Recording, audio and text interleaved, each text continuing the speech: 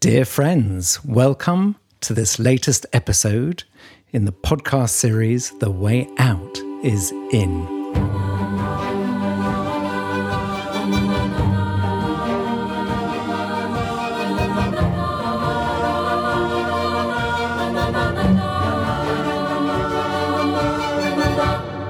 I am Joe Confino, working at the intersection of personal transformation and systems evolution. And I am Brother Phap a Zen Buddhist monk in the tradition of Plum Village, student of Zen Master Thich Nhat Hanh. And today, brother, we've been talking a lot recently about how to deal with our suffering, which is very important. But today we're going to change direction a bit. We're going to now talk about the art of happiness. The way out is in.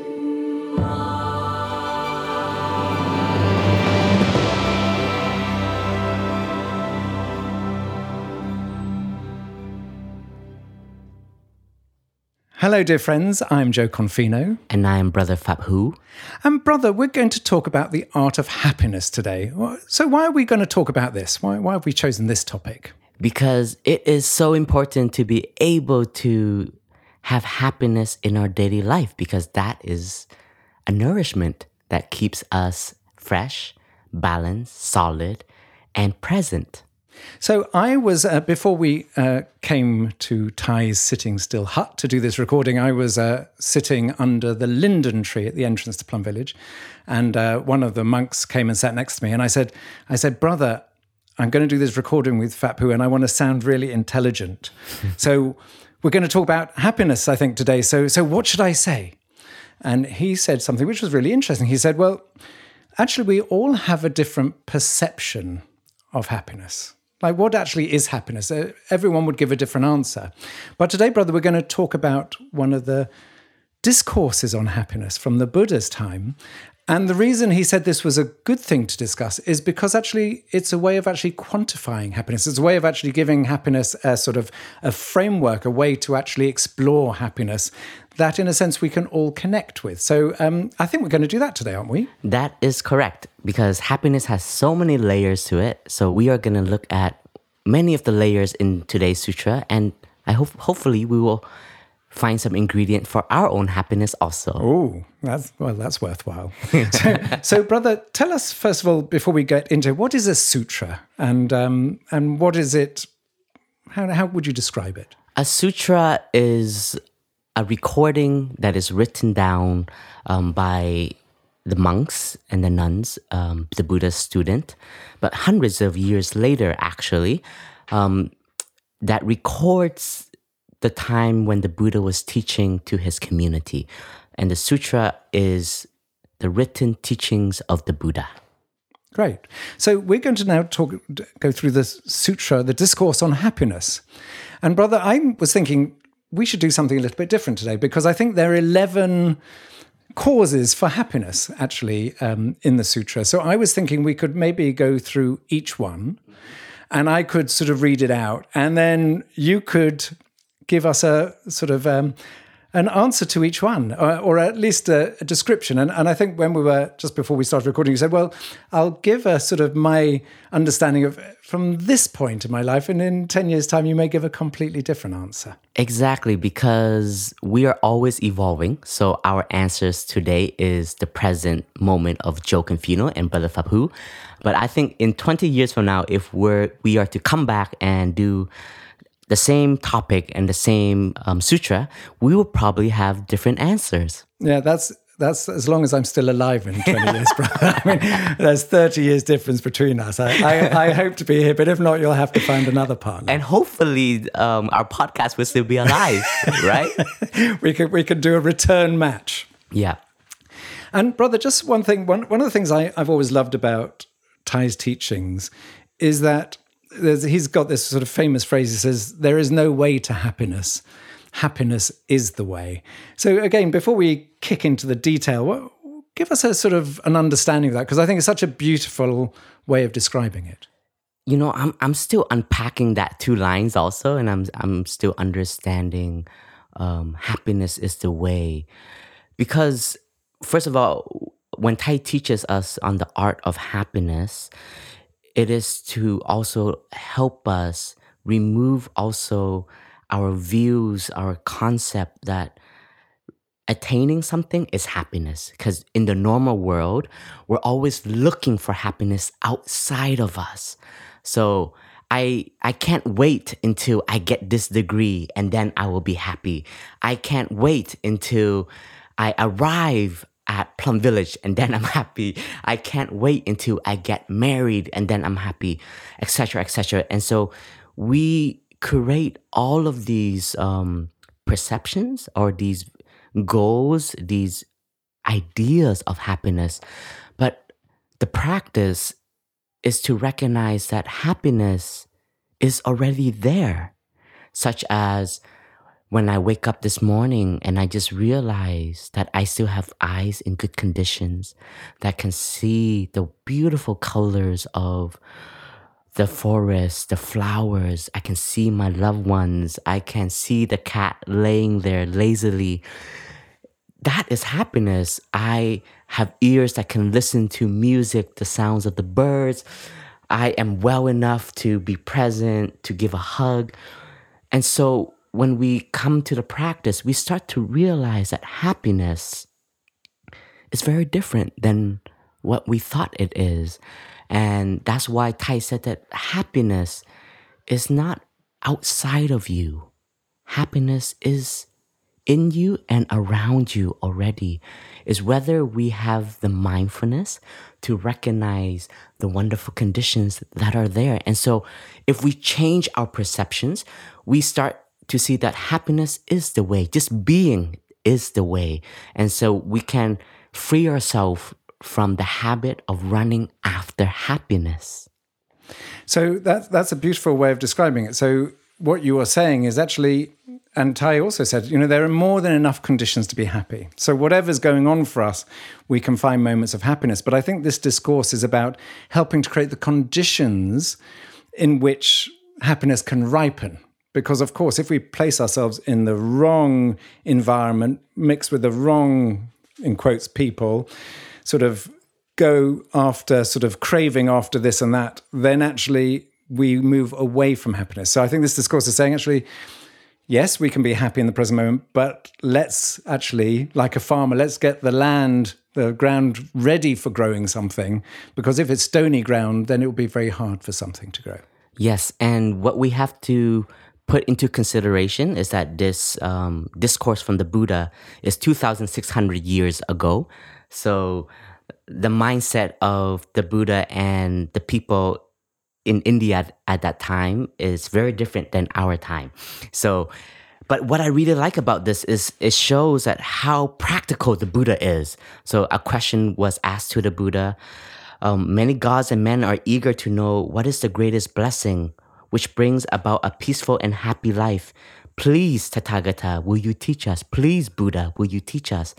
So this is to put it into context. So it's somebody asking the Buddha, dear Buddha, how can I recognize that I have happiness in my life?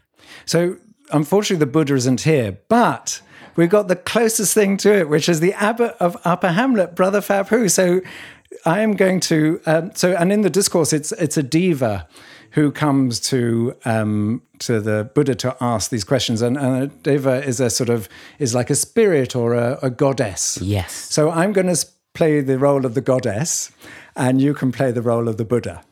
Okay. Thay says that all of us have the Buddhahood in us, the Buddha seed in us. So I'm going to generate my Buddha seed and invite the Buddha 2,600 years ago to be present in me right here, right now. And that's quite easy for you to do, Brother Phap, because the lineage come from the Buddha to you in this present moment. It's unbroken lineage for 2,600 years to this moment. That is correct. Great. That is correct. So there are 11 of them. So I am going to ask you, dear Buddha, each one in turn.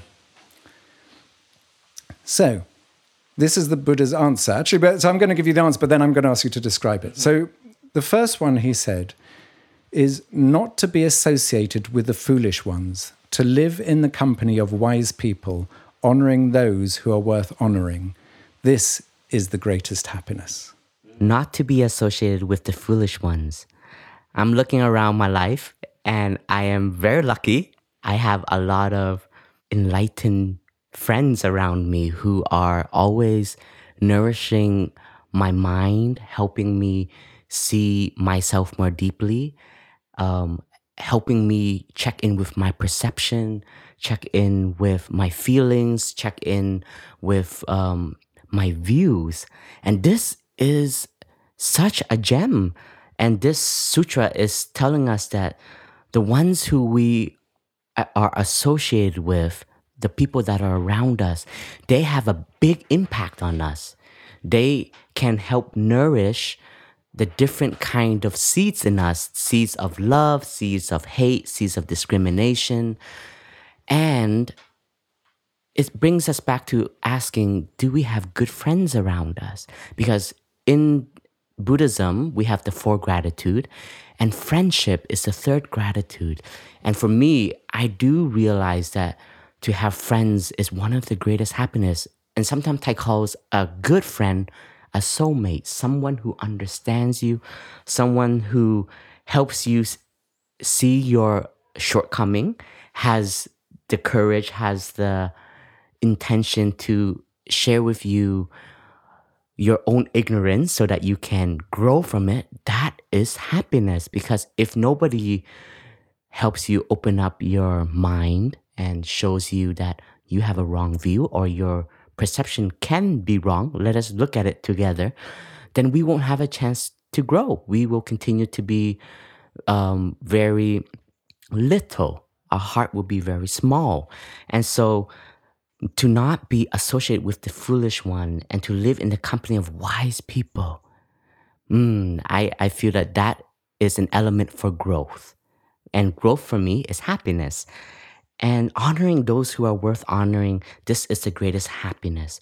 And to not be jealous with the ones that are doing well and that are solid, that are stable, and to water their flowers, see that they are wonderful conditions.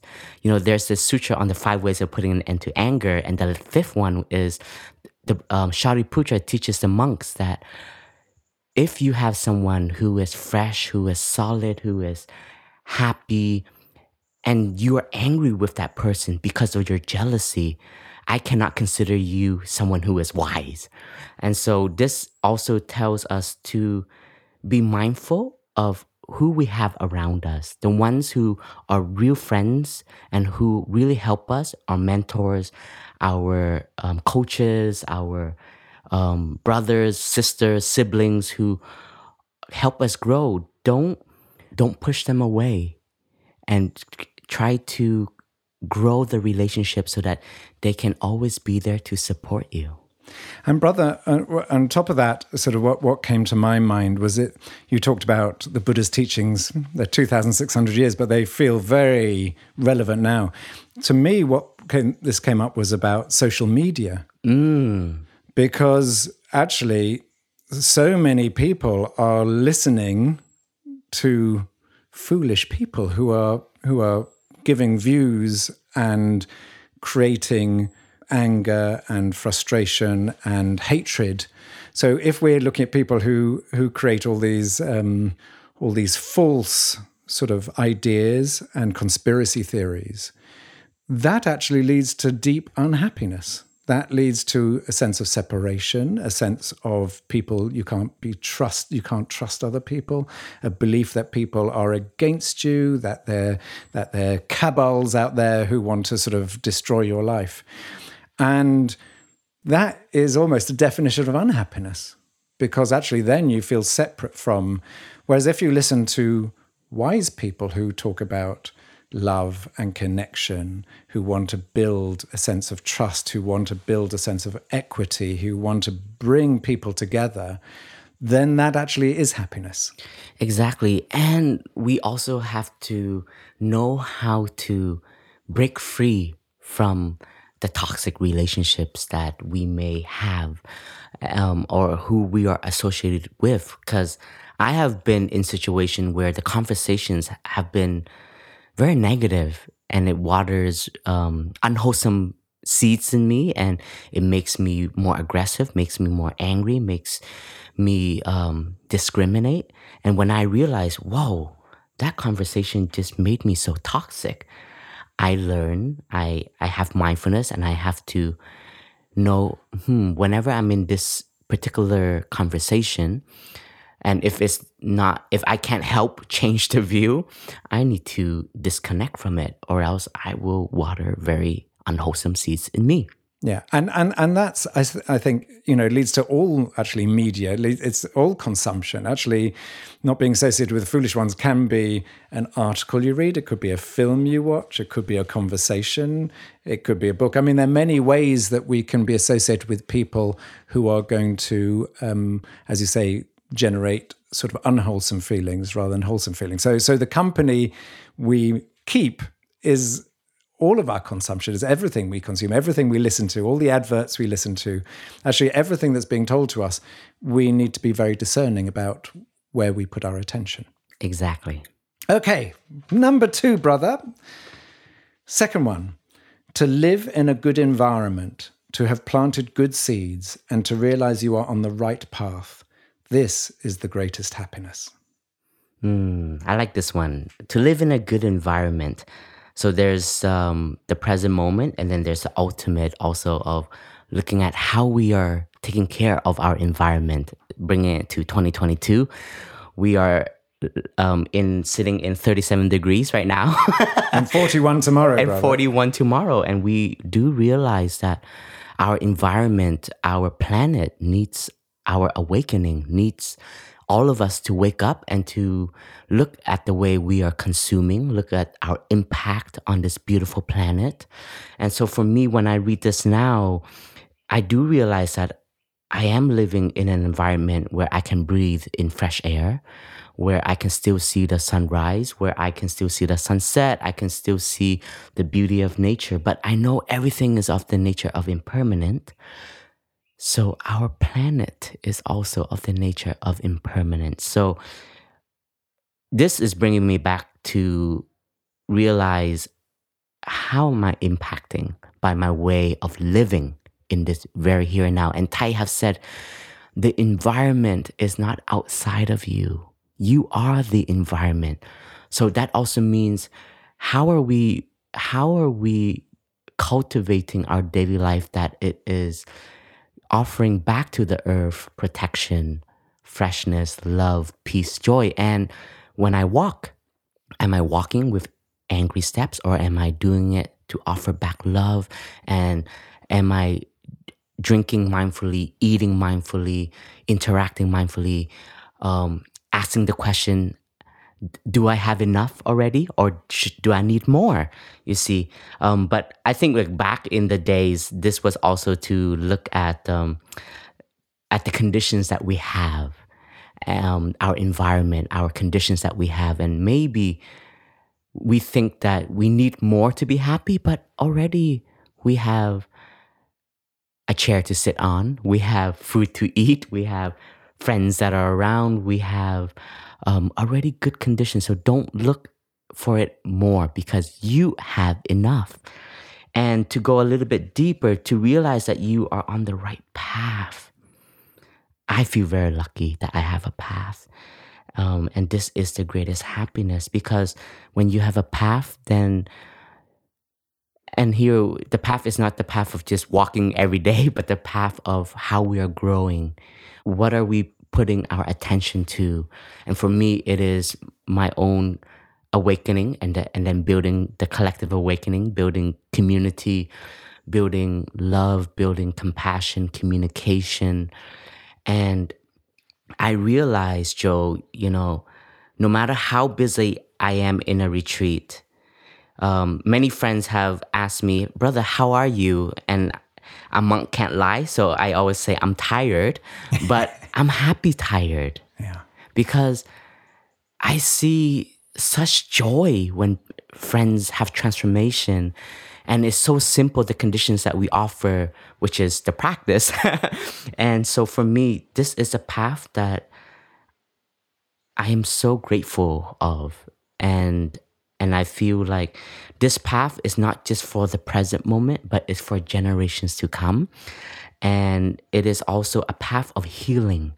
Because in this path that I'm walking, I'm also transforming so much of my own habit, which is so connected to my parents, my ancestors, and then even on a deeper level, even my society, my nation, and I'm building a future in the present moment. So I do feel super, super happy about that, and to have planted good seeds. In Buddhism, seeds we usually associate it with our mental formations. We call it bijas. It means like the seeds that are in us, and we have so many seeds that are already there, such as seeds of love, seeds of courage, seeds of happiness, hope. But we also have seeds that are more negative, such as anger,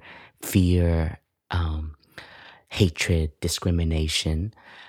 So we have to learn to nourish and take care of the wonderful seeds, and then embrace and transform the seeds that brings us despair and brings us suffering.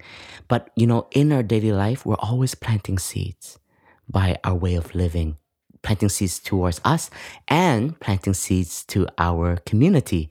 So this also brings me back at how am I living that, and what kind of seeds am I planting in people, in my conversations, in my interaction.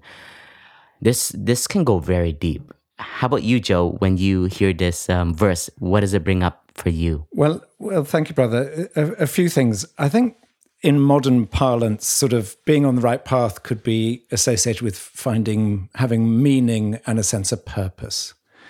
And I think having a meaning and a purpose gives people a direction of life. It gives something that deeply nourishes us. I think to just get up every day and have no sense of direction, no wish to create a better world, no wish to do something that will touch people, no idea that actually we can make life better for ourselves and other people.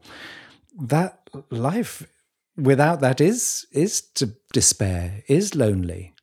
And so I think to have a sense of being on the right path, it's a flow of energy, isn't it? I'm moving my arms forward because it's literally an energy. It says, actually, I know why I'm here. I know the direction I'm traveling, and I can bring all of myself to that. Whereas when we don't have that, where's our energy go? It normally goes to attack ourselves. But when it's flowing forward, it's like a river. We carry ourselves along it, but also we carry other people. And on the seeds, that's why I love it so much. If you plant a seed, it normally grows. And what you were saying, brother, just makes so much sense to me that and what I've learned through this practice, every thought is planting a seed. Every idea I conjure up in my mind is planting a seed. Everything I say is planting a seed. Everything I do is planting a seed. And I think people tend not to see the full nature of what it is to plant seeds. Mm-hmm. That actually there's nothing neutral. I can have a thought sitting here of support for you, Brother Phap Huu, and an appreciation of you, or I could have a jealous thought. And even if you don't know it, I'm creating that energy here. And so I think that's sort of very meaningful. And to live in a good environment, I love the way you took it to the global level, because I think that, as you say, in the Buddha's time, it would have been probably very local. What's happening in your local community? What are you doing yourself? But to see our environment, as you say, it's in us, and it's the whole planet, that we're able actually now to recognize our environment as everything. And it's all interconnected. You can't disconnect your own personal environment from what we're doing to the world, and you can't disconnect the world from our own sense of our own environment. Like, as you say, we're right now sitting while an hour and a half away, there are great forests burning. And I can't disassociate that. That is part of my environment. And my actions will either help contribute to more of those or to lessen those.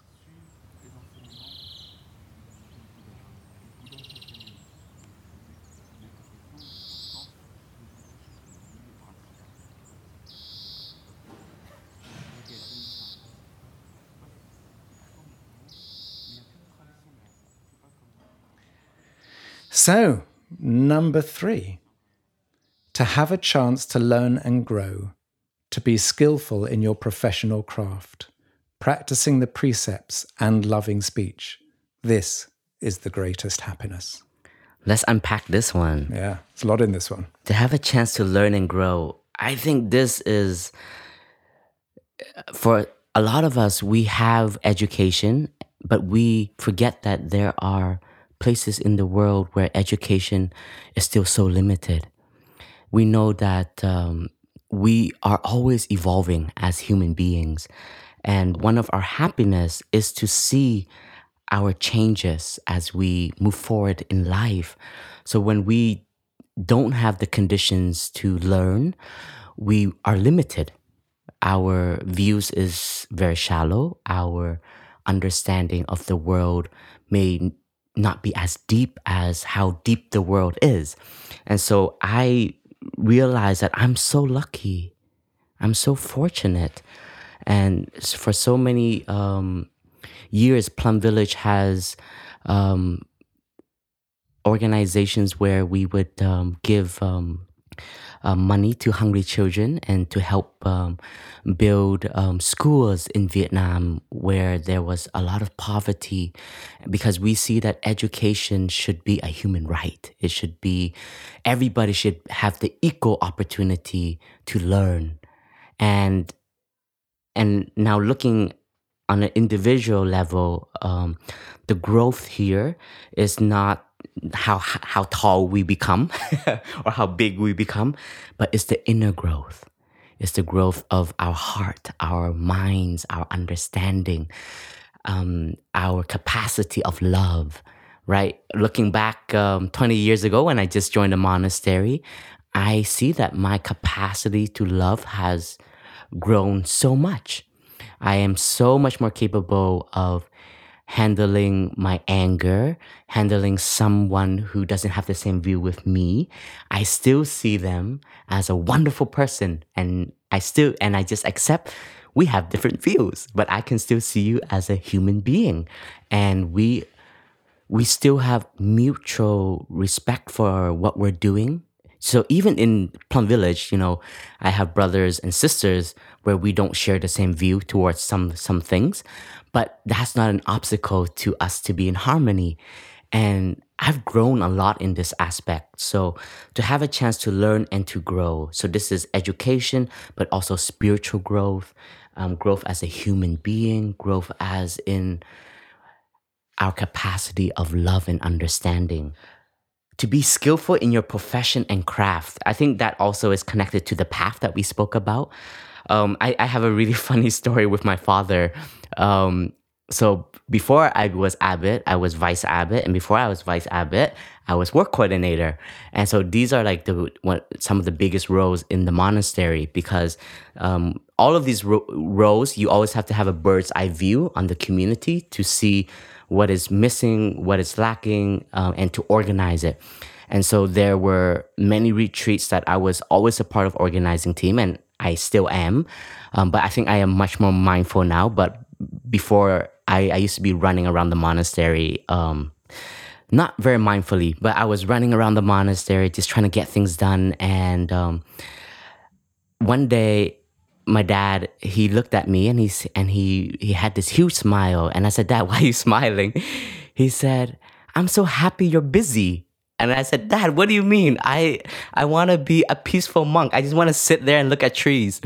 And he said, there are so many young people in the world who don't have a career, who don't have something that they know that what they're doing is offering happiness. But I see what you are doing is offering happiness to a lot of people. So I'm so happy for you.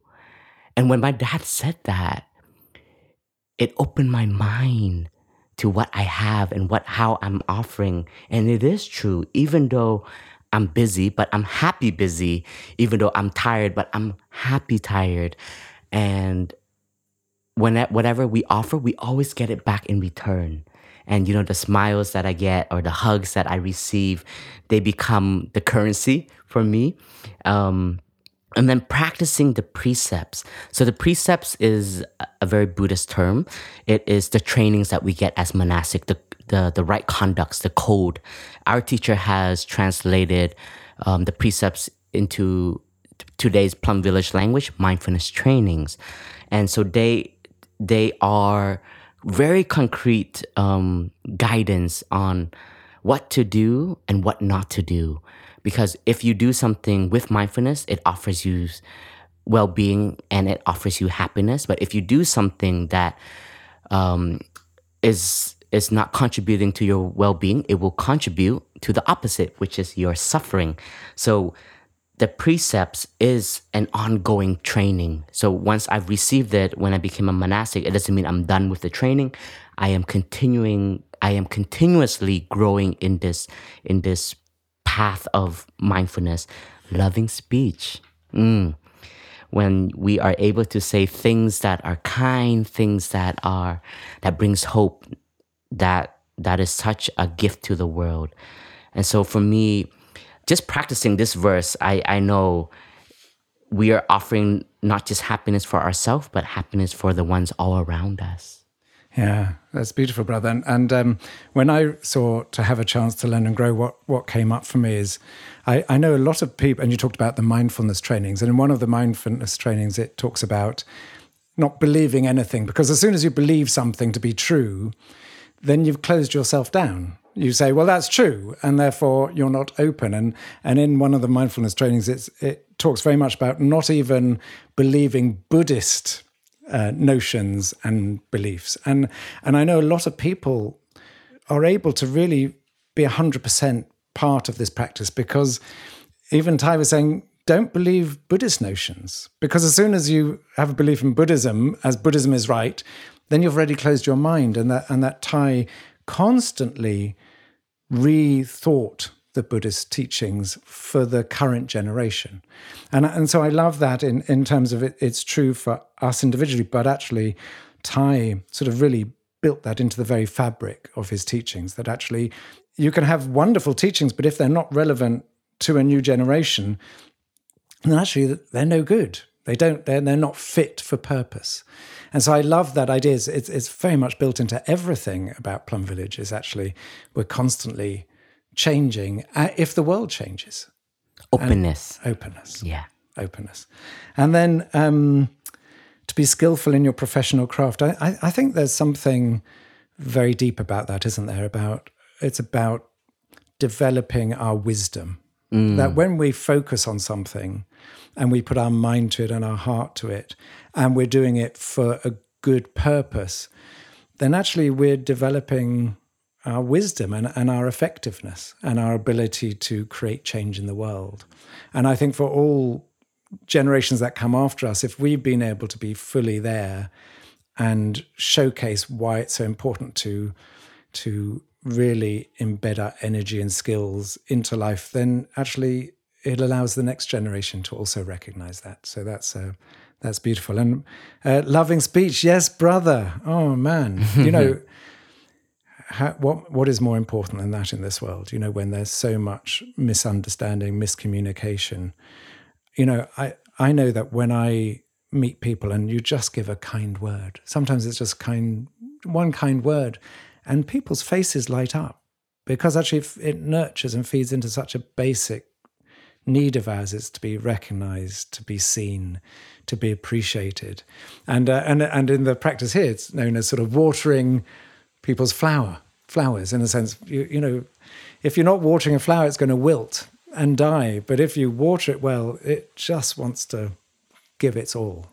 So I think there's something so powerful about just recognizing the power of our words to create sort of harmony and gratitude, and for people just to feel seen and noticed.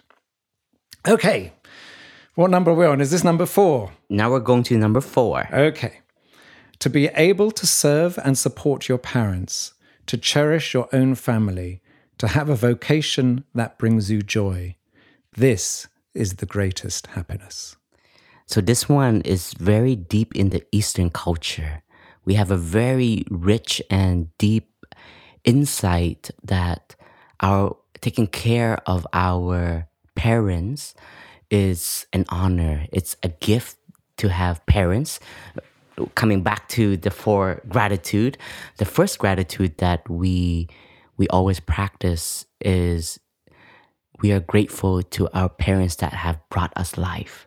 So the parents here in the practice of Plum Village is not exactly the parent outside of us, but also taking care of the parents inside of us. And this is a very deep practice because some of us, our relationship with our parents are not that beautiful. And there can be a lot of pain and suffering in that relationship. And some of my friends, their parents have already passed away, and they still hold a lot of anger and resentment. But when they came to the practice, one of Thay's teaching is to see us as a continuation of our parents. Meaning that when we see that we are the continuation of our parents, we have also the responsibility to bring them into the present moment and then also forward into the future. So that gives us an opportunity to heal the wounds with our parents inside of us. And this can really liberate and free us because so many of our suffering is so connected to our parents. It's so connected to our childhood. So one of the practice of coming home is to reconcile with the past. And so here, when we say to be able to serve and support your parents, is also to transform the parents inside of us.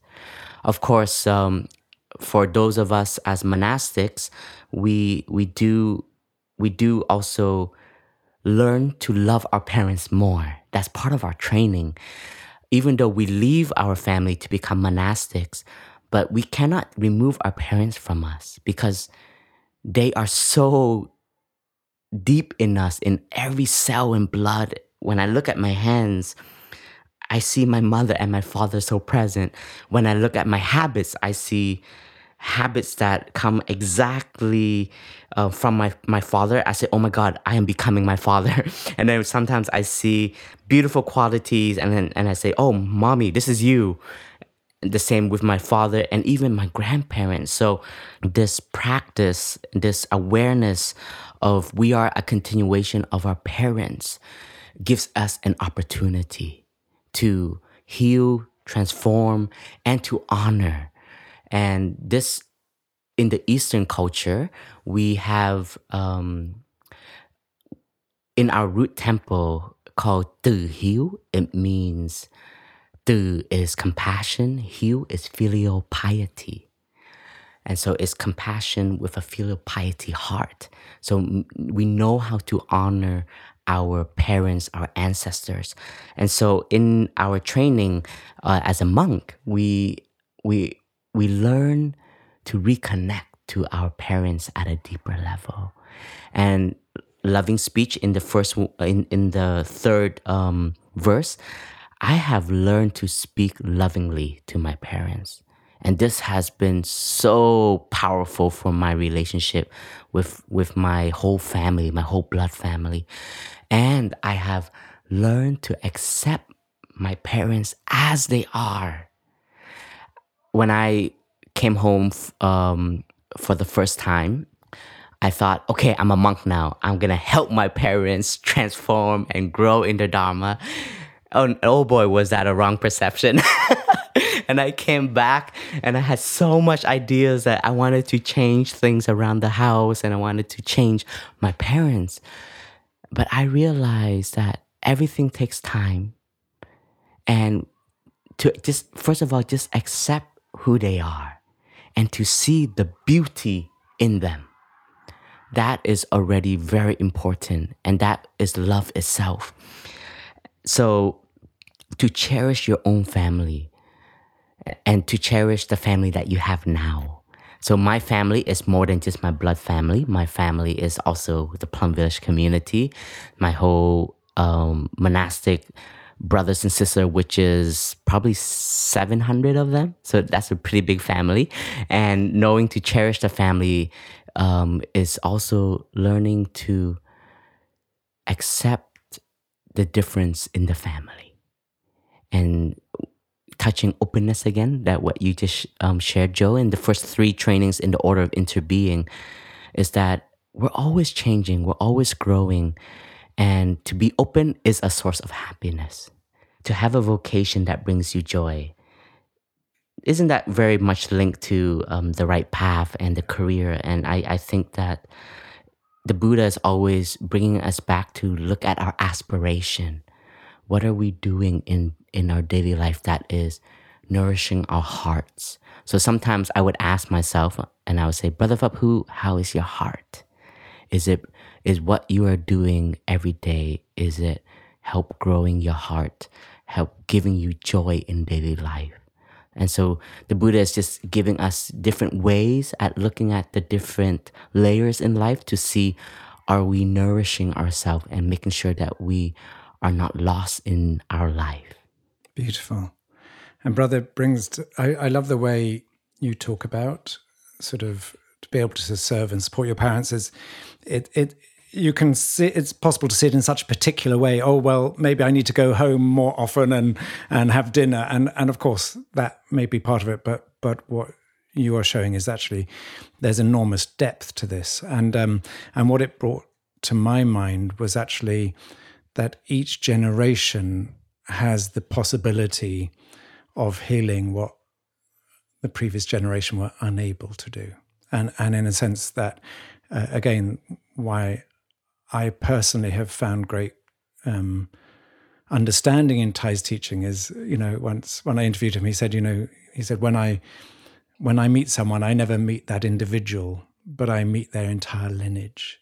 And so in our parents, as the teachings, and you've sort of shown, we're not just supporting our parents, we're actually supporting the entire lineage. And if we're supporting the lineage, we're supporting ourselves. And it brought to mind one story around that, brother, which is my mother was a victim of the Holocaust. She was forced to leave Germany alone when she was 14, and her family died, and her brother died in one of the concentration camps. And after the war, she was looking for her brother to see if he was still alive. And then she got a message from the Red Cross to say that her brother was alive and had gone to Argentina. And there was that moment where she had that, oh my God, my brother is alive.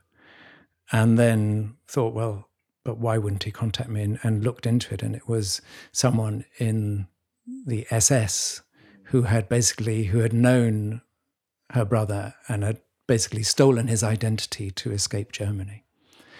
And one day my mother was in hospital. She had a heart problem, and it was not known if she would live. And actually, she did survive that. But I went to visit her in the hospital, and she said, I've forgiven so much in my life. And she'd gone back to Germany, and she'd taught school children, and she'd gone back to meet her old school friends who had basically pushed her away, and when the Nazi rules came in and had basically ignored her and silenced her, and had gone to make peace with all these people. And she said, the one thing I've been unable to forgive is this person who took my brother's identity. And when I came to Plum Village, and being Plum Village, I realized actually I can help forgive that person. I can take on that mantle of what my mum was unable to do. And I can, in these terms, I can serve and support my mother, even though she's passed, but I continue to serve and support her by helping her to take the next step. And I think we're all able to do that when we see our parents and when we judge them as failing us, and sometimes with very, very good evidence. but that we can either use that to blame them and to make ourselves feel worthless or have negative traits, or we can say, actually, they did their very best given their circumstance, but I can support and cherish them by healing that in myself, because if I heal that in the present, I'm also healing the past. So I love that. And that sense also, brother, you mentioned about to cherish your family. Again, we can have a very narrow view of that as just my siblings and my parents, but actually family is actually the people we hold close to us, the people that we connect deeply with. So actually, we can cherish all those people who are in our life. We don't have to discriminate. It's just our blood family. But as you've taught, brother, we have our spiritual family and we have our land ancestors, our spiritual ancestors, and actually our family, we can see that in all those aspects.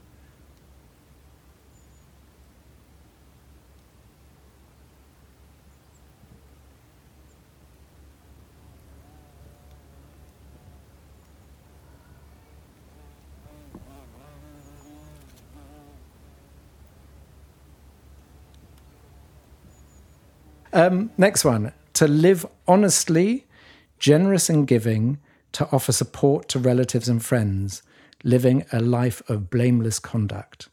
This is the greatest happiness. To live honestly, that is part of our training, because we know that honesty is something that helps us grow.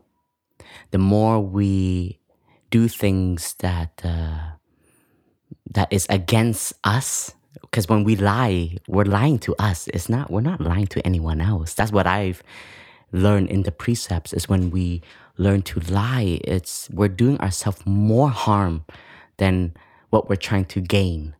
And so to live honestly is also learning to be with oneself, learning to understand yourself more so that you can live a life that you are grateful about and that you are offering all the time, because it's connected to to be generous. We have to have honesty to be generous. If we are not honest, if we don't have that aspect, I don't think we will be able to offer anything, because then we are so selfish. Because when we're lying, that's also because we're selfish. We're trying to gain things just for ourselves. We're trying to just to be the best, and our ego is so big, and we're ready to cut anything that is not offering ourselves benefits. So living honestly, and for myself, generosity. I'm very grateful that I have this big seed in my family.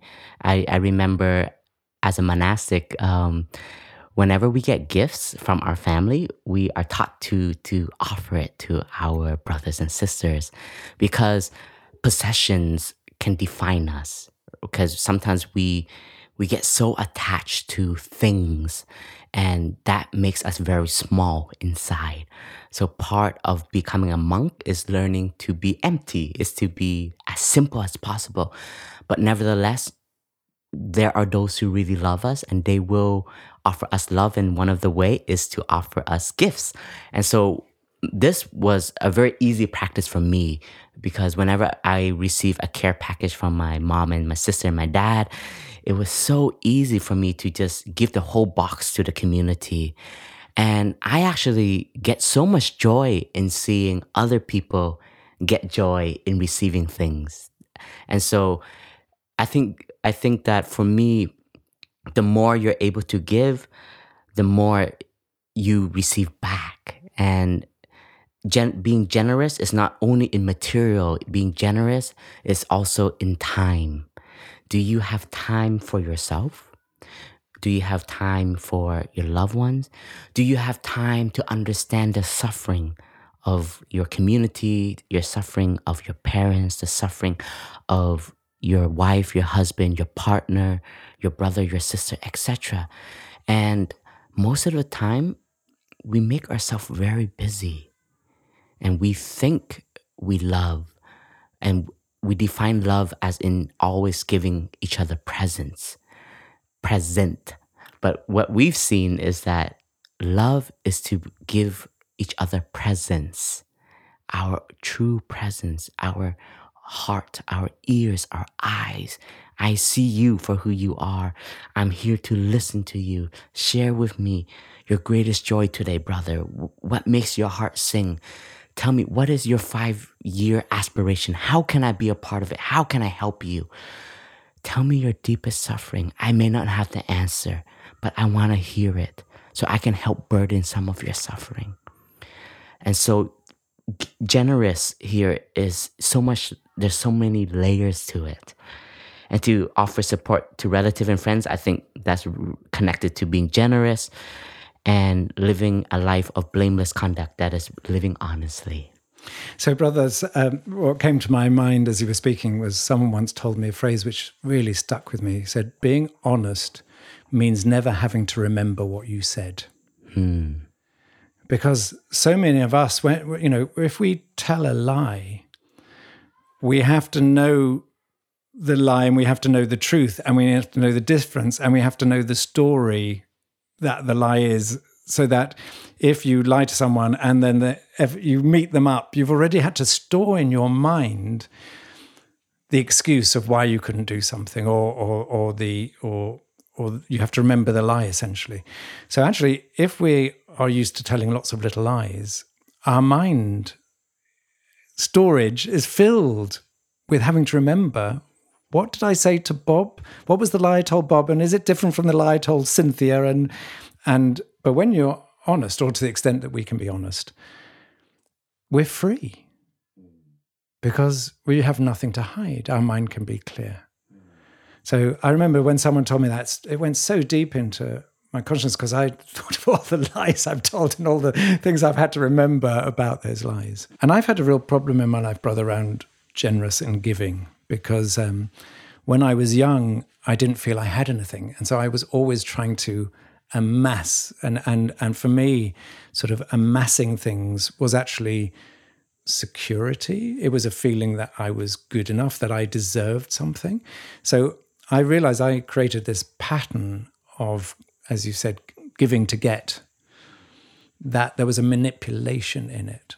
And almost, and what I realized is that actually, if you're manipulating to get something, then that's not a gift and it's not generosity. And the other person can never truly receive it. And also, I never get the benefit of it because actually the persona, the mask of me, the ego that feels not good enough, that wants to grab, is not who I truly am. So actually, the benefit just feeds into the mask of me. The ego gets the benefit, but also there's the immediate gap between the ego and who I am. So actually, if you're not giving generously, actually you suffer greatly. I mean, this is what you were saying. And so I've been learning over the years about being more generous. And sometimes I still find it difficult, but actually I realize when I'm really there for somebody, when I really give with this deep wish for someone to benefit, actually I do feel so much better. And if I'm trying to get something from it, I cannot benefit from that. But also, brother, just one thing, blameless conduct. I mean, it seems a bit of a, I can't think of anyone who can say they're blameless or that they're pure. So just before we go on to the next one, how do we, because these are great aspirations, but to say actually, to be completely honest, sometimes we feel we need to say a white lie, sometimes to protect someone or to protect something. I can't believe of anyone who has left a blameless life. So just before we go into the next one, can you just give us a sense of how do we think about this? Because if this is the greatest happiness, yes, but actually none of us are perfect. So how do we work with that so that we don't say, oh, actually, I have told a lie, therefore I'm a bad person. I haven't always been there for my parents, so actually I'm a bad person. We can use these things to actually create more unhappiness. Yeah. So the teachings are like the northern star that helps us go in the right direction. So there is, in the precept, in the trainings that we get, sometimes we have to lie in order to protect life. For example, we were given an example, if we have somebody who asks us to hide them because they are being chased by a murderer, and the murderer comes up and says, have you seen that person? And because we have awareness, you definitely see this person in a lot of fear, in a lot of anxiety, and you know he or she is running for their life. And if at that moment you said, well, my precept says I cannot lie, and I say, yes, he or she is right here, then we're also committing another precept, which is you're allowing somebody to be in danger.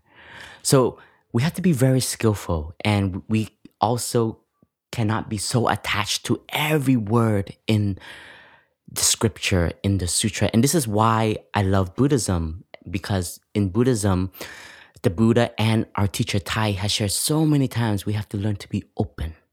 The teachings are like the guideposts that tells us the direction we should go in. And sometimes we're already in that direction, but we're in a situation where we have to be a little bit more skillful in order to preserve life, in order to protect the environment, in order to help somebody grow, right? So sometimes sharing feedback can be very important. And for some people, if you are very skillful and very gentle in your words, and they will manipulate the words. And so sometimes you have to be very straightforward. You have to say, this is how it is. This is exactly what you're doing. And you're causing a lot of suffering.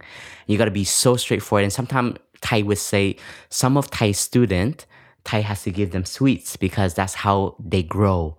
And some of them, Tai has to give them very bitter medicine because they're too smart, they're too clever. They will twist the words. And so sometimes we have to be very skillful, even in loving speech. Sometimes compassion, there is also fierce compassion, right? So sometimes you think you're helping somebody by giving them so much space, so much openness, but then they become lazy. And sometimes you have to say, brother, every day I want you to wake up at 5 o'clock. Even if it's lazy day, I need you to train. I need you to be more developed in your habits because you don't know how to take care of yourself. You sleep so late. You don't know how to rest. And if you just keep giving them space, their habits are too strong, right? So we have to see the teachings are like the Northern Star. They help us walk the right path, but we have to be skillful. Is that good? Yeah, no, that's perfect because our ego likes to twist things. Exactly, our manas. And to make us feel small and insignificant and separate and an individual rather than the opposite. And so we always have to be careful with all these trainings that we don't fall into our own traps, because then we can use actually the teachings against ourselves rather than to benefit ourselves. So thank you for that, brother. Okay, number 6, I think it's number 6. I've lost track, but let's pretend it's 6, even if I'm wrong. So number 6 is to avoid unwholesome actions, not caught by alcoholism or drugs, and to be diligent in doing good things. This is the greatest happiness. So this is very concrete. It's about our daily actions. So in Buddhism, actions, there's 3 parts to it. So the first one, a thought, is an action. The second, our speech is action. And then bodily action, how we do things in the world, our energy, where we put it, that is action. So we know that unwholesome action will lead to unwholesome karma. Whatever, how does it go? Whatever comes around? Whatever comes around goes around. And that is the truth. That is the reality. So here it is to tell us to be mindful of our daily action and to have the intention to do wholesome actions in our life, because we know whatever we offer always comes back. So in our training, we do have very concrete training about consumption. So we know alcohol and drugs are a kind of escape for people, of escaping reality in the present moment, escaping our suffering. And once we become addicted to alcohol and drugs, it is a rabbit hole that is very deep and a lot of suffering. And so for us to not be caught by alcoholism and drugs, that is a great happiness. But for those who are in it, we know there is a way out. And we know, I have met people who have been free from drugs, and when they come to Plum Village for the first time, they start to realize that this is something they need to work on to be liberated from. And then a few years later, they come back and they share that I have gone through different programs that society has offered, and now I am not caught in this. And you just see their face is so different, their eyes, their energy that they carry, how they carry themselves. That is happiness. And so be diligent in doing good things, and don't think that the good things are the grand scheme of projects and changing the world on a community or national level, just by the simple acts of kindness. Do not underestimate them. There are some acts of kindness that I have received in my life that I've never forgotten, and they help me become a kinder person today. And one example, my first time in Plum Village, I was too small to take my own muesli, and somebody very kindly just said, "Can I help you?" And I will never forget that. And that person didn't want anything back in return. This was a pure act of kindness and love. And so that was a lesson to me. And so today, whenever I see a child who needs help at the serving line, I always ask, "Can I help you?" And so don't underestimate just a simple act of kindness that you can give today. When you do it from a space of kindness, you don't need anything in return. And that is also a teaching to someone else. I love that, brother, that sense of don't discriminate about something that may be perceived as important or unimportant, and don't discriminate between them. And it brings up, for me, as my first job in journalism was on a newspaper down in the southwest of England called the Western Evening Herald. And I remember, and it's so interesting what we remember, what we don't remember, but one of the things I remember was that I received a letter. A letter came in from this elderly woman who lived in the city where the newspaper was based, in Plymouth. And she had been trying to get her window. She lived in a council house, so it was owned by the local authority. And all the windows had rotted. And in the winter, all the cold air was coming in. And she had been unable, after a year or two, to get anyone to do anything. And so I read the letter and I thought, well, I'll do something about that. And so I basically took up her case. And 2 months later, all her windows were replaced and da-da-da. And then later on, I went to The Guardian and I helped set up the environment site and the global development site and creating work around systems change and doing stuff that on one level you could argue were more important. But actually, I always remembered helping that old lady. And almost that felt, it felt as important as anything else I did in my 40 years of journalism, was to just be there for one person who was in need is as important as being there for, important policies or whatever. So thank you for mentioning that, because I think that's so important, that a lot of us might judge ourselves as not doing enough because we might be doing something just for a neighbour, and that feels insignificant compared with someone who's creating a great change in the world. But actually, they're all important. So thank you for that. Okay, brother, number 7. Da, da, da, da, da. To be humble and polite in manner, to be grateful and content with a simple life, not missing the occasion to learn the Dharma. This is the greatest happiness. Humility is a training that I received when I became a monastic, because being humble offers us the chance to be open.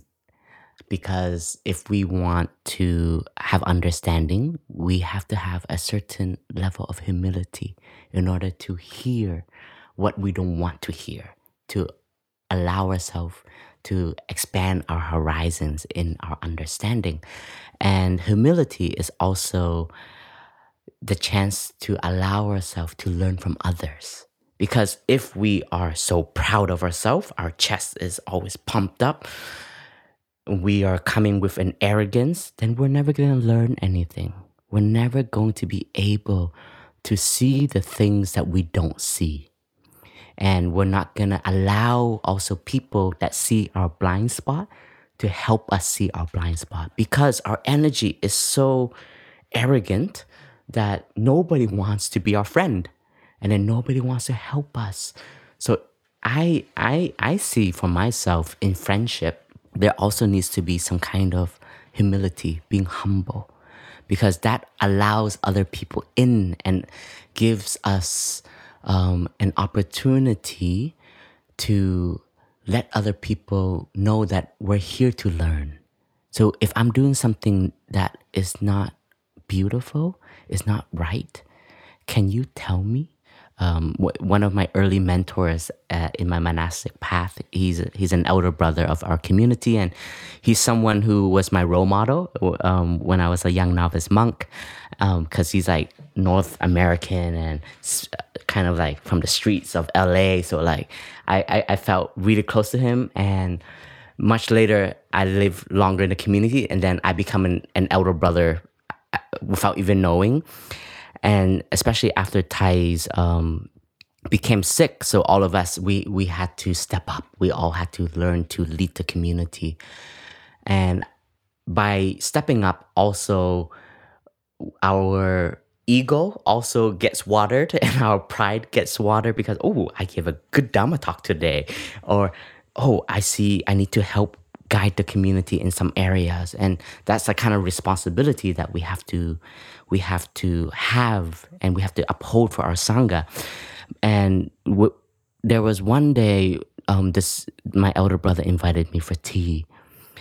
And whenever he invites me, I'm always ready, because he offers very good tea, is number one. And number two, we have very good conversation. And number three, I just like to learn from him.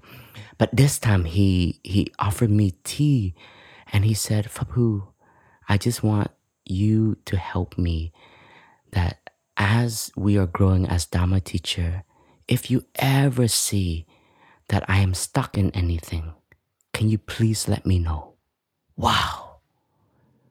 It was because he was so humble and he said that. Number one, my respect for him just grew like tenfold, and then that also allowed me in. So if I do see that there is something that he's becoming too strict about, and that's what he was afraid. He was afraid that he was becoming too strict. Then please help. He said, please help me, because I know there are things that I cannot see. But because you are my brother and you see 360 of how I live, I'm sure there are elements that you can help shine light on. And that, when he said that continued to help blossom our friendship, our brotherhood, our love for each other. So I see that being humble is a key to help us grow and to allow other people to help us grow. But if we're always too sure of ourselves, nobody wants in. Nobody wants to be a part of your journey, because we feel there's such a wall that is blocking. So that is a key to growth. Polite in manners. We know that our action has impact. So, as a monastic, we have fine manners that we're trained in. So just learning to say thank you, learning to receive things with two hands, with presence, that has a big impact. And, sometimes I see just the way we walk is a manner. And sometimes whenever I am so frustrated, I come back to my bodily action. That becomes also a balance for me. So learning to know your manners can be quite supportive, but don't become caught in it also. Be grateful and content with a simple life. That always brings me to one of Thai's calligraphy. You have enough.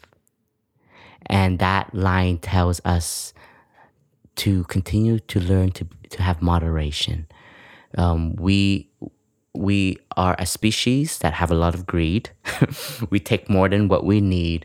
We see things as just things, so therefore we keep taking and taking and taking. But what we have learned in our times is that everything is interrelated. And that's why we are in the state that we are in. And that's why we need this collective awakening. And simple life should be the new culture. I think that's something that that many friends have shared when they come to Plum Village. They realize that what they need in life is not that much. It's just a warm cup of tea in the morning, a nice bowl of oatmeal, a space to sit, a space to write, and that's more than enough. And so simplicity should be a new trend that we should develop. I think everyone listening, if you can all play a part in this in order to help shift our consciousness of consumerism. This is bringing us to our consumption and not missing the occasion to learn the Dharma. The Dharma is teachings that help us grow as a person. So even if it is courses that helps open our mind, that can be Dharma. So this is a very Buddhist language, but learning from mentors and people who have experienced life and to help us open our minds, that if we can give ourselves the space to hear wise words, our life will be more joyful. Yay! So, brother, it's interesting because when you were talking about humility, I think it's also really important to say that self-importance is a drug as well. To feel that we're important, to receive from people this sense of, wow, you've achieved this, and to be treated with sort of respect and to be honored, it's a powerful feeling, because actually feeling more than ourselves can feel pretty good. It's addictive. It is addictive. And so I think it's really important, to be humble is to be free. Because as soon as we believe we're something more than ourselves, it's a shaky superstructure. And to keep it going, we have to keep feeding it and building it and protecting it. And again, it feeds into that egoic mask, where actually we just lose ourselves. And the more we lose ourselves, the harder it is to come back to ourselves, because the distance becomes so great. And I've when I was living in New York, seeing people who had become so enamored by themselves, and what it did, it created a shadow. Because I think when we believe we're self-important, when we build ourselves up, we know it. At some level, it's not true. And the way we deal with that, we project that onto other people. So the more we believe we're important, the more we're casting a shadow and actually abusing the people around us. And I went through some powerful experiences of that in New York with people who gave a public image of self-importance, but actually behaved in private in completely the opposite manner. So I think it's really important to be aware that actually it is a powerful drug. It does feel good, like every drug. The first few times it feels pretty wonderful, and then it sets up to destroy us. I say, yeah. You just gave me a new calligraphy. To be humble is to be free. I really like that. Thank you, Joe. Yeah. 10%, please. If we can have Robbie, who's helping us today, can you draw up the contract, please? and brother, just to support what you're saying, a simple life. It's like in Western culture, there's this idea about sophistication being good, about the fact that we're educated and that we're knowledgeable, and that we have an answer to everything, and that we're scholars, that we've read so much and we're able to pontificate and have an idea of something. So that's in terms of our mind, and then in terms, as you say, of possessions, so many people are still caught up in the fact that a bigger house, another car, this or that. But actually, a simple life, I always say, I always look at children. When children fall, they never really hurt themselves. But someone who's very, very tall falls from a great height breaks a lot of bones.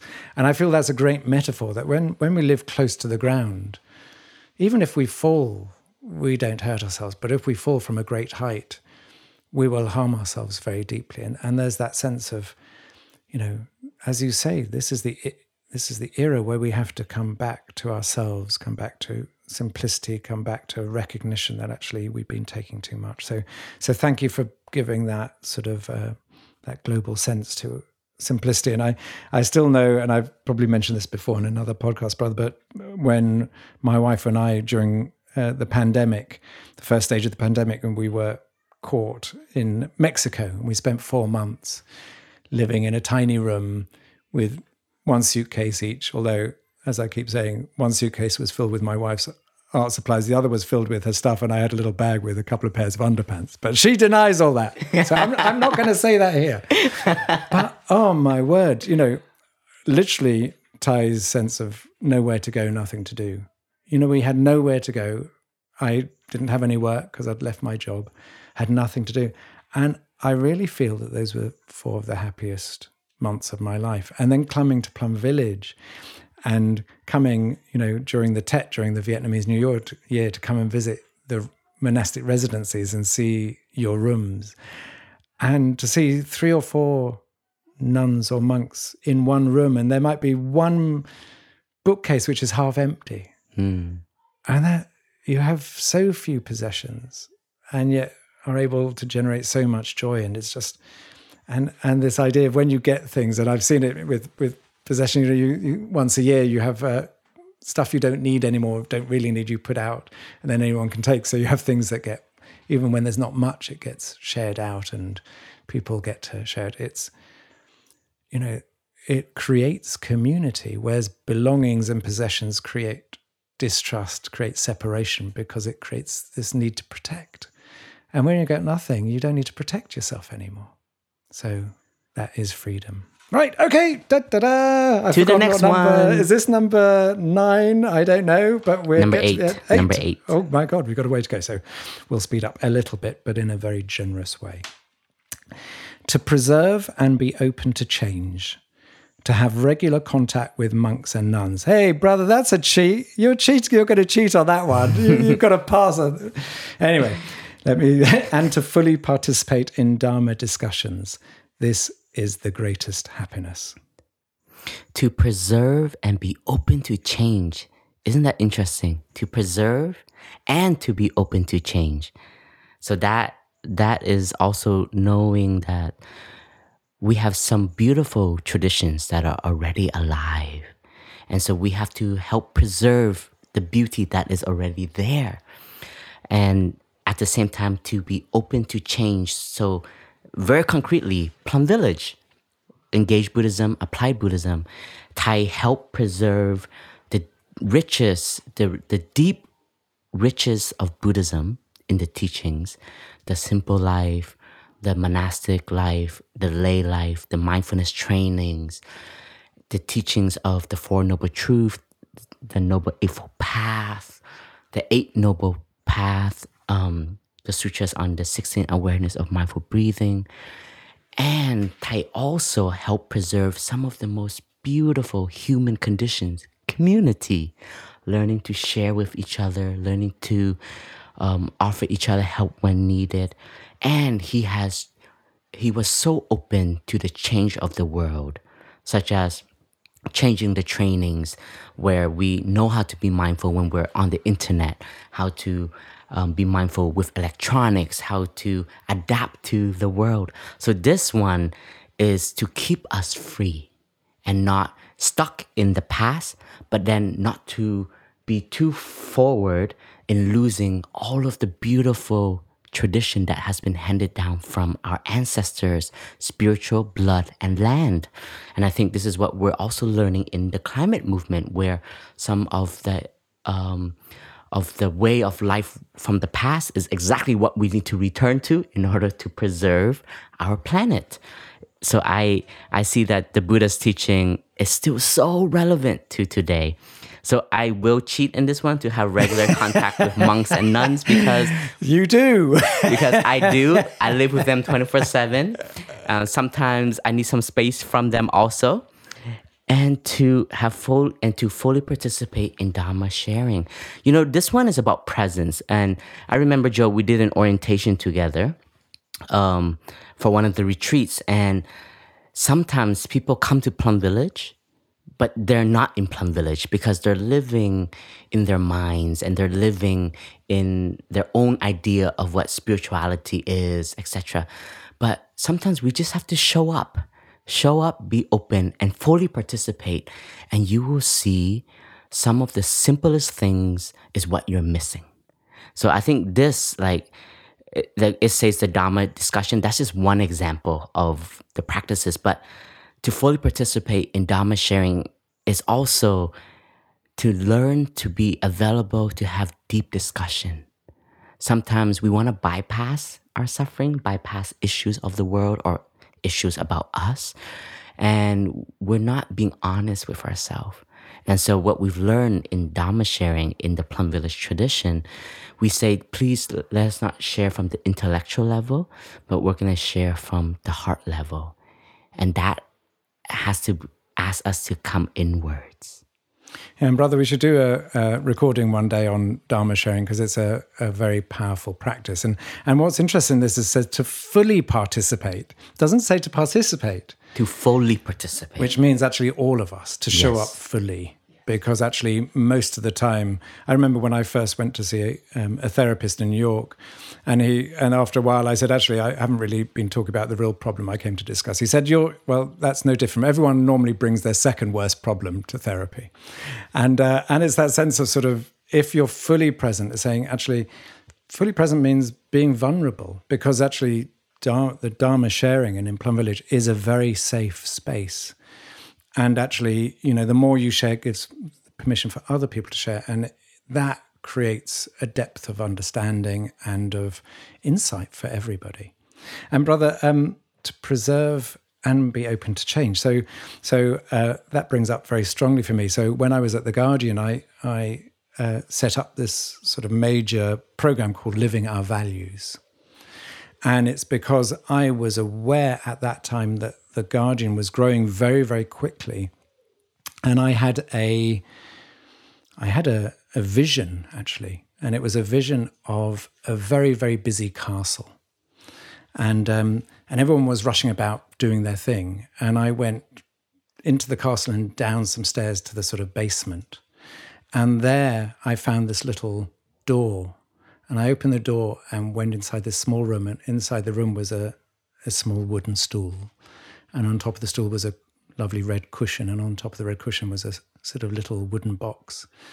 And I opened up the box and I found this very beautiful pearl. And what I realized was that as things get busy and develop, often the original beauty, the original pearl, it was at risk of being forgotten, because in the busyness, people have their plans and their ambitions and their own way of translating values and often for their own personal purpose rather than for the benefit of the whole. And so I made this commitment to sort of bring the pearl back into the center, which was the core values of The Guardian, and make them fully present. And I remember going to interview the chair of the Scott Trust, which was the foundation, the head of the foundation that owned The Guardian, because The Guardian is not a for-profit company. And at that time, the internet was becoming sort of very central, and The Guardian was building up its whole online presence, and things were getting very complex. And I went to interview her, because I interviewed her every year for this program. And I was asking about it. She said, Joe, when everything is changing, we need to remember most of all what needs to remain the same.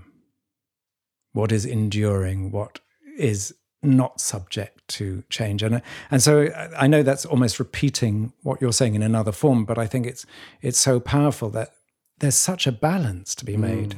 Because it's in this way we translate things, we sometimes want to throw away the old because we think, oh, well, it's not relevant anymore. And Thai trod this very, very delicate path between honoring the past and translating it for the present. And that's tricky. Mm-hmm. And it's going to be, as Plum Village continues to develop, that's going to be sort of interesting to see how you tread that path, how you maintain what's precious and also translate it. And we're going to do it together. Yay! Okay, next. And also, brother, I think to have regular contact with monks and nuns, that felt a bit like a marketing ploy by the Buddha because, dear listeners, just sign up for the latest sort of online retreat or come to Plum Village. Then, then you're fulfilling your happiness. So I think that's a bit of a trick. I don't think that's fair at all. Okay. It is a great happiness, right? I mean, when you're with us, isn't it joyful? It is a great happiness. Come to Plum Village.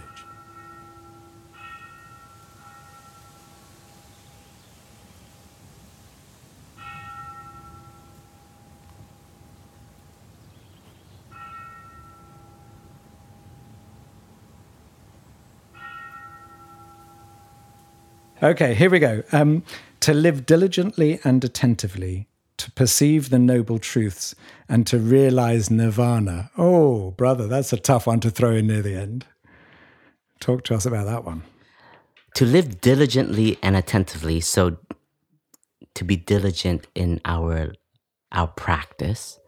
And here when we say diligent, it's also learning to nourish the good seeds in our daily life. That's being diligent. And I like when Tai says, when he speaks about diligent, he brings it back to how are we watering our seeds in daily life? What are the seeds that are being cultivated?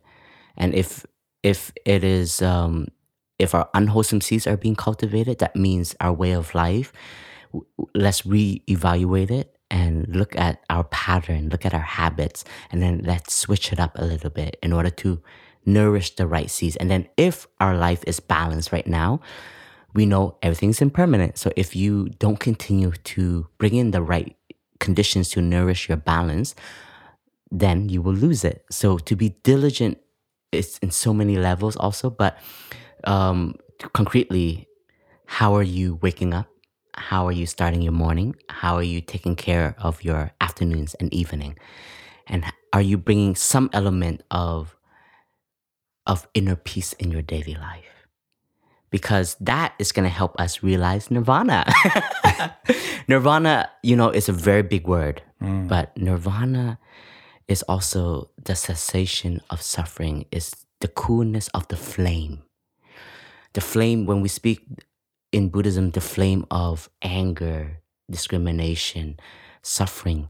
So when we ease the flame, nirvana starts to be present. Nirvana is freedom. It's the place where we are free from all notions, all discrimination. We are not being caught in birth, death. We are free from that fear because we know we are ultimate. So that's going to need another podcast. So we can't really go too deep into this one. And to perceive the noble truths. Here is the four noble truths. Suffering is a noble truth.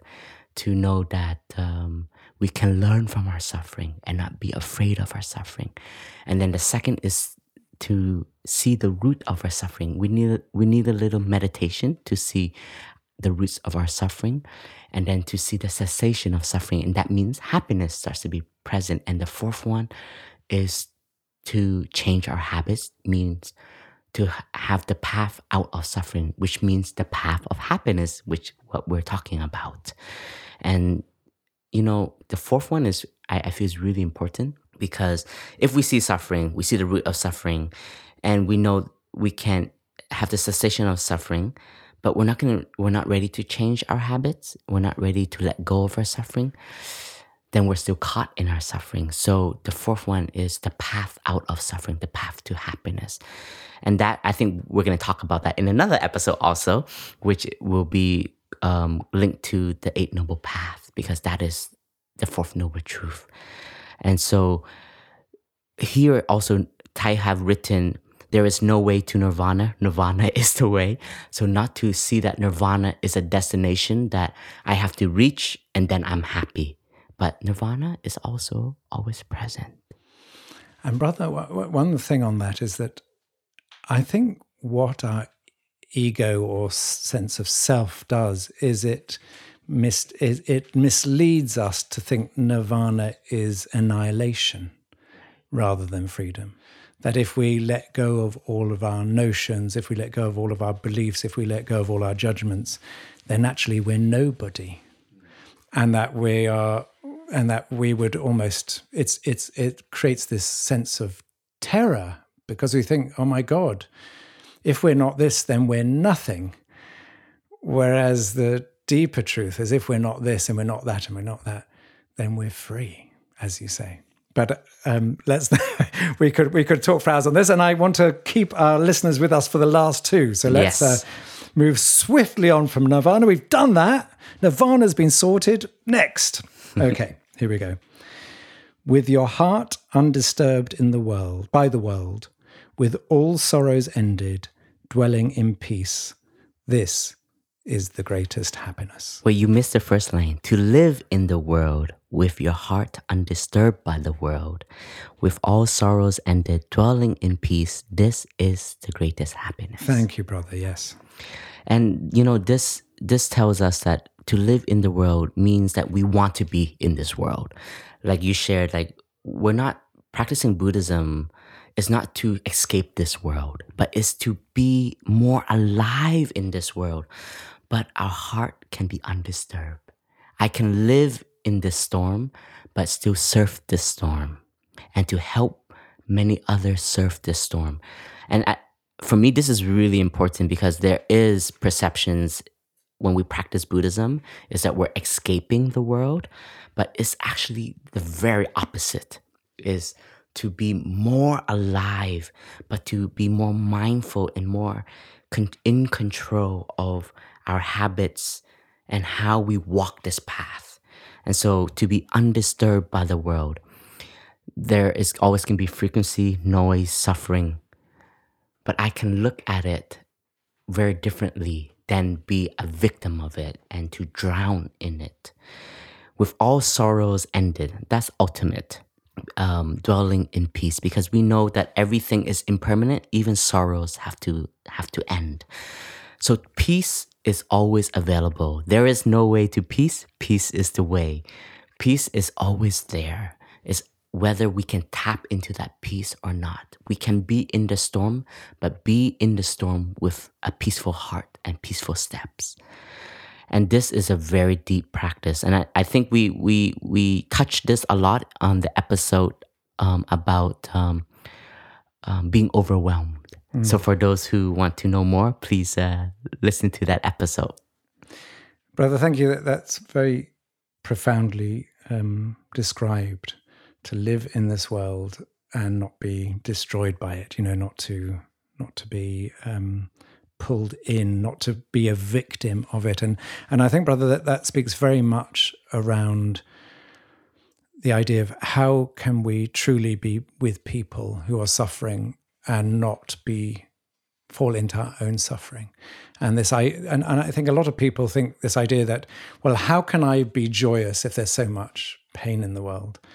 And I always feel, well, if there's so much pain in the world, it's so important that we feel joy. Because if I'm also feeling devastated and feeling in pain, then actually what good am I to other people? And I think there's this beautiful sort of path, which is to recognize our own pain deeply, allows us to recognize someone else's pain deeply. And if we've, to the extent we can, come to terms and understand and be more at peace with our own suffering, is the extent to which we can be there for someone else's suffering. How can we be there to feel what they're feeling, but not become a victim of it ourselves? Because it's like life is a bit like a tuning fork. If someone's resonating their suffering and we have not dealt with our own, it's going to touch our suffering, and then we're going to want to close that person down.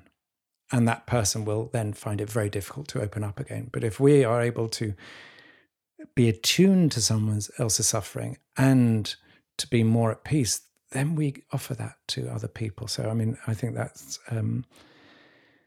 is so important. And also, with all sorrows ended, yes, it is the ultimate. And also, it's that sense of when we're able to put balm on our own wounds, when we're able to look at our own scars, our own wounds, and and when we touch them, that they don't open up, and that we're able to touch our own suffering and be calm with it, is the extent to which we end our own sorrows. We don't deny them, but we make peace with them. Dwelling in peace. Okay, we're here. Final one. Yay! Ding, ding, Dear ding, listeners, ding. I hope you're still awake. I'm loving this, brother. I'm loving this too. I'm learning more about the sutra by discussing it with you. So let's go. Okay, last one. For he or she who accomplishes this, unvanquished wherever she goes, always he is safe and happy. Happiness lives within oneself. That last line right there, happiness lives within oneself. That whenever we recite the sutra in our chanting sessions, I always enjoy that line because happiness is an idea that we think is outside of us, but this sutra tells us that happiness lives within oneself. And this last verse that the Buddha teaches, to me, it speaks about becoming, when we can walk this path and with these conditions, we become a refuge because we feel safe and we're happy. So many others can also feel that safety and also be nourished by the happiness that we offer to others. And so this line, when we can accomplish these examples, or some of them already, we don't need to accomplish all 11. And these are just examples. But if the Buddha that lives in 2022, I'm sure he would write even more conditions, and he would probably have new insights about what happiness is of our modern world, to be free from social media and not be attached to how we want ourselves to be presented, etc., etc. But this line here just tells me that when we have happiness within ourselves, we become solid and we can take care of the sorrows. We can look at the disturbed world, but be undisturbed and be that refuge, be that change, be the other element that is needed, which is freshness. We need smiles. We need stability. We need those who can listen to the pain and the suffering and offer guidance.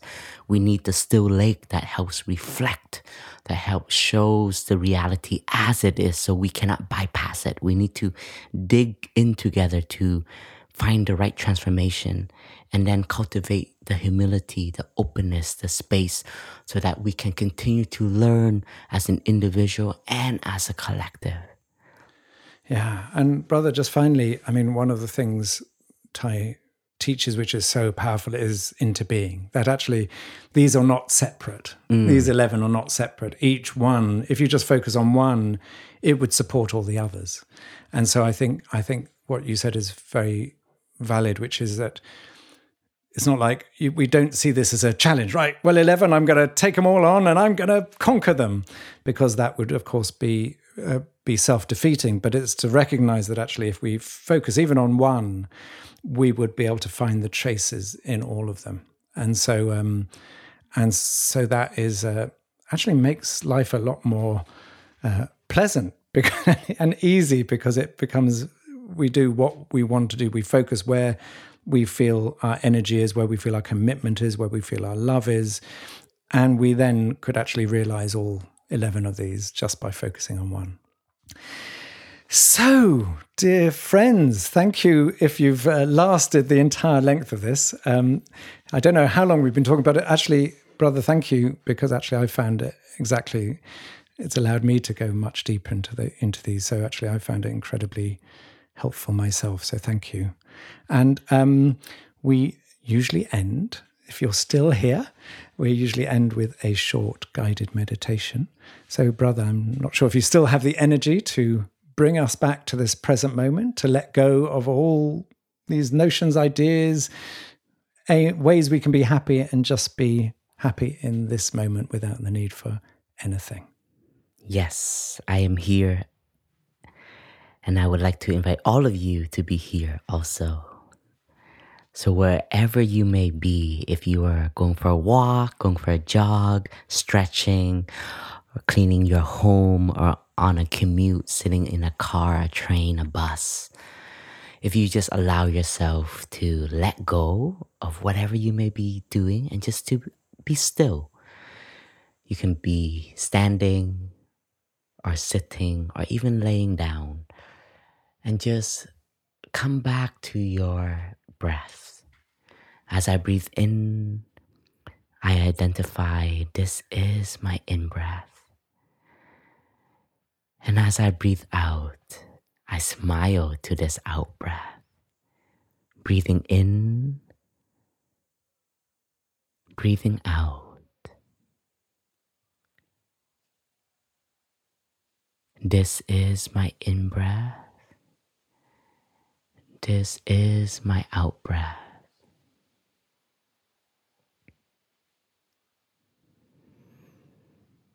And breathing in, I bring my attention to my body. And breathing out, I release the tension in my body. Becoming aware of my face. I can smile to my face, releasing the tensions in my face. Becoming aware of my shoulders. Is it tense? Is it tight? And just release the worries, release the burden. Allow yourself to just be. Bringing your awareness to your arms, your palms, your fingers. If there's any tension in your fingers, just wiggle them, letting yourself have the feeling of your fingers. And let us smile to our hands. They've done so much work for us.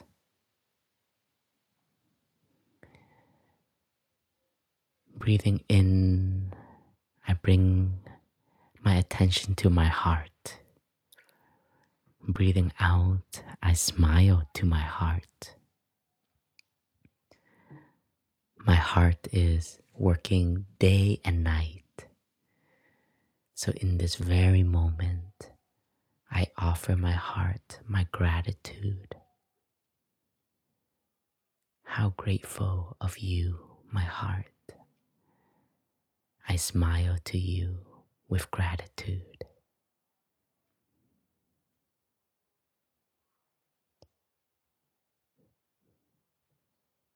Breathing in, I bring my awareness to my legs, my feet. How wonderful that you are there. Wiggle my toes. Thank you for allowing me to make steps on this beautiful planet. Thank you, my body, for just allowing me to be alive, to have the interbeing with all that is around me. Breathing in, I recognize the happiness of being alive. Breathing out, I smile to life in me and around me.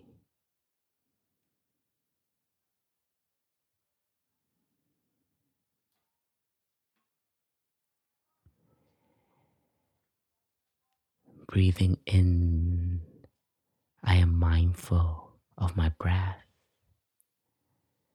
Breathing out, I take refuge in my breath. Mindful of breath, refuge in breath.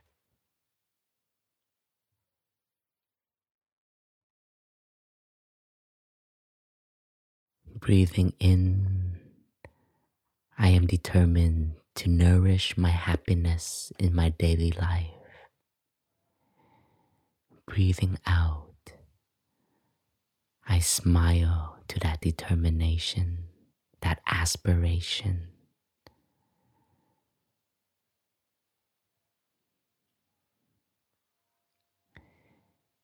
Breathing in, there is no way to happiness.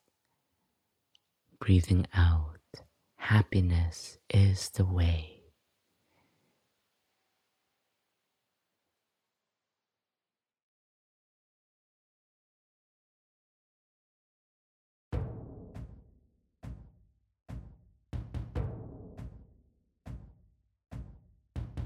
Thank you, dear friends, for being a part of our journey today. Wow. Just want to, first of all, thank Robbie. Robbie, thank you for being here to make sure the recording goes smoothly. So much appreciation to you. And dear listeners, we hope you've enjoyed this. If you have, there are many other episodes you can listen to of the series The Way Out Is In. You can catch us on Spotify, on Apple Podcasts, on other platforms that carry podcasts, and also on our very own Plum Village app. And this podcast was brought to you by the generous donors of the Thich Nhat Hanh Foundation. If you would like to support future episodes of the podcast and the work of the International Plum Village community, please visit www.tnhf.org/donate. Thank you, everyone, and see you again next time. The way out is in.